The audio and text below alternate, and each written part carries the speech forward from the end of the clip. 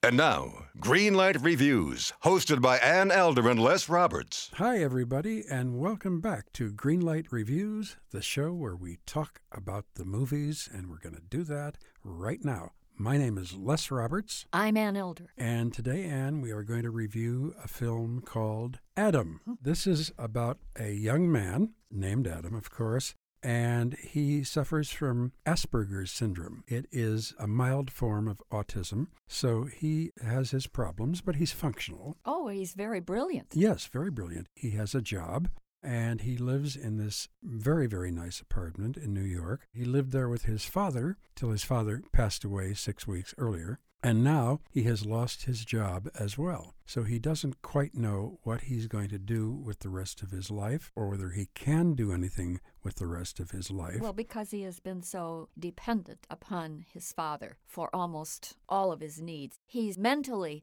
acute, but he's emotionally immature. Very emotionally immature. And after all this happening, he finds himself falling in love with his upstairs neighbor, Beth, played by Rose Byrne. And basically, that's the story. Well, it's a story of two people coming of age, I think, and each one trying to find himself or herself. In the case of Beth, she is a beautiful, sophisticated, worldly school teacher who probably would prefer to be a writer and doesn't quite know how to make that work for herself. And Adam has his own struggles.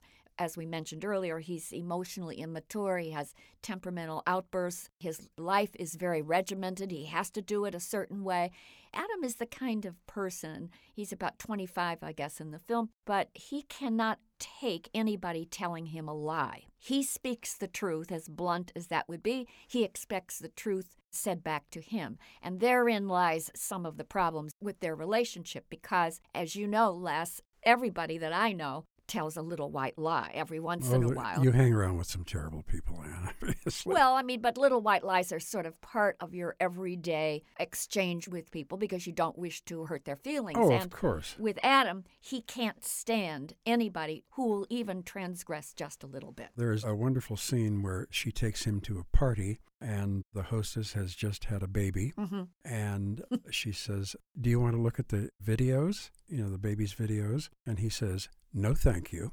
Well, you wouldn't do that. You just wouldn't do that. But of course, he does it, and everybody is shocked and offended. But that's the way he operates. Exactly right. He has a good friend named Harlan, played by Frankie Faison, who kind of helps him out when he can. But basically, he's on his own, and then he falls in love with this very, very beautiful woman. Now, I think they have tried to sell this film as a rom-com, as a romantic comedy. Yeah. And I got to tell you, there is nothing funny about this film. Or in the film. Yes.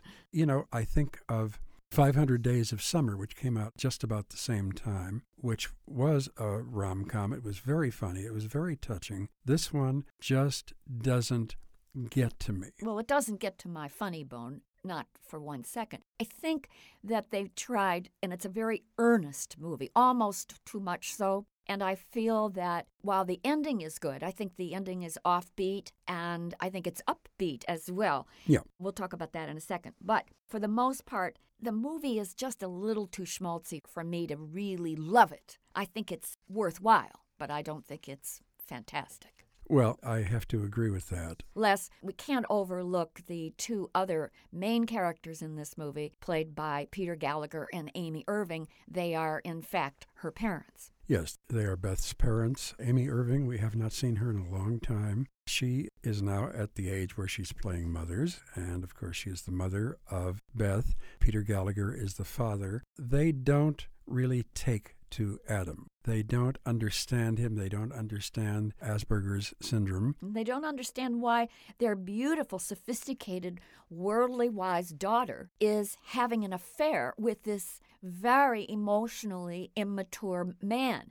It's troublesome to them. And it would be to me, too. Absolutely. And frankly, as an audience member, I was a little confused because I don't think that relationship would in real life happen. I just didn't buy it. That is the problem. As you have said, she's a very bright, very intelligent woman. She's very, very beautiful. She can have anybody she wants. I don't understand why he somehow touches her because he does very weird things. She mentions kind of off the top of her head that she'd have a great view if the windows of her apartment weren't so grimy. Mm-hmm. And the next thing you know, she walks into the apartment and he is hanging outside the window, Mm-hmm. washing it for her. And this is even before they've become boyfriend and girlfriend. So he just does a lot of strange things. And what happens finally is that she arranges for him to meet her parents. Correct. But she doesn't tell him that it's arranged. She pretends that it's an accident. When he finds out the truth, he feels that he has been betrayed by this horrible, horrible lie.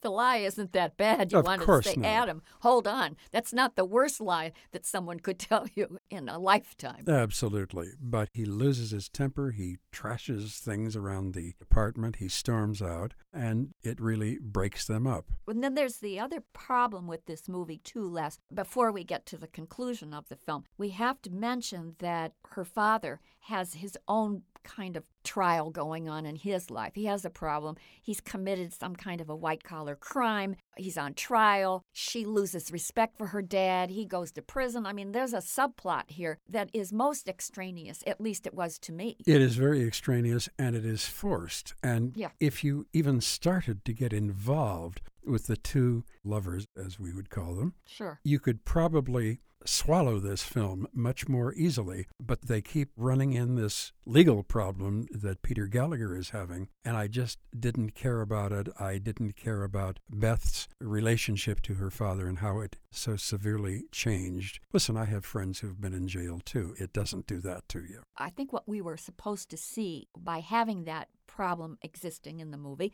the one with her father, is that Adam himself wasn't such a bad catch, and that his problem is no worse than her own father's scandalous behavior. So I think you were supposed to come to that kind of conclusion. Well, I thought that they stretched that a little bit, and it kind of didn't make a whole lot of sense to me. I thought it was just a little too exaggerated. It was exaggerated, and it made the movie that much longer. And that's the other thing. It's a 2-hour movie. It should have been an hour and 40 minutes. I agree. Let's talk about the performances, Les, before we wind down here. Okay, let's talk about Hugh Dancy, who plays Adam, and Rose Byrne, who plays Beth. I think they both do excellent jobs. Rose Byrne especially was very appealing in this film.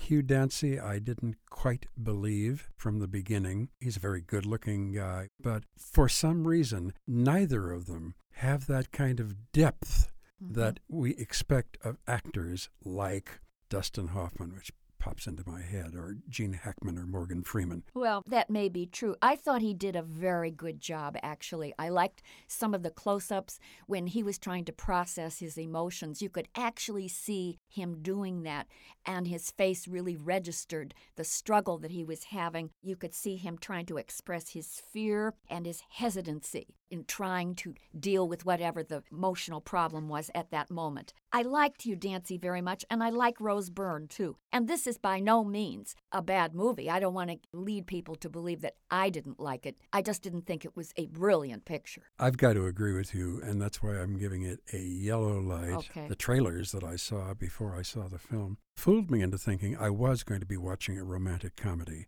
And the only moment that made me smile is when he is trying to explain to her that he has Asperger's syndrome, and then he says, well, a lot of people have had it, like Einstein and Thomas Jefferson and Mozart. And she said they had Asperger's syndrome too, and he says, well, probably. Okay. That's the only time I smiled in the whole film. Well, I think for die-hard romantics in search of a great relationship flick, Adam might intrigue you for a little while, but I think eventually the novelty of his childishness wears thin, and you begin to want Adam to make a play date with somebody who's emotionally closer to his maturity level. So, I'm not giving Adam a red light. I'm not giving it a green. I really think Adam is a solid yellow light, and I suspect that people who rent this movie will find it much more satisfying, perhaps, than we did when we first saw it. Maybe so. Maybe so. I hope so anyway. But in the meantime, 2 yellow lights for Adam. It is directed, by the way, by Max Meyer and written by Max Meyer. And it stars Hugh Dancy, Rose Byrne, Peter Gallagher, Amy Irving, and Frankie Faison.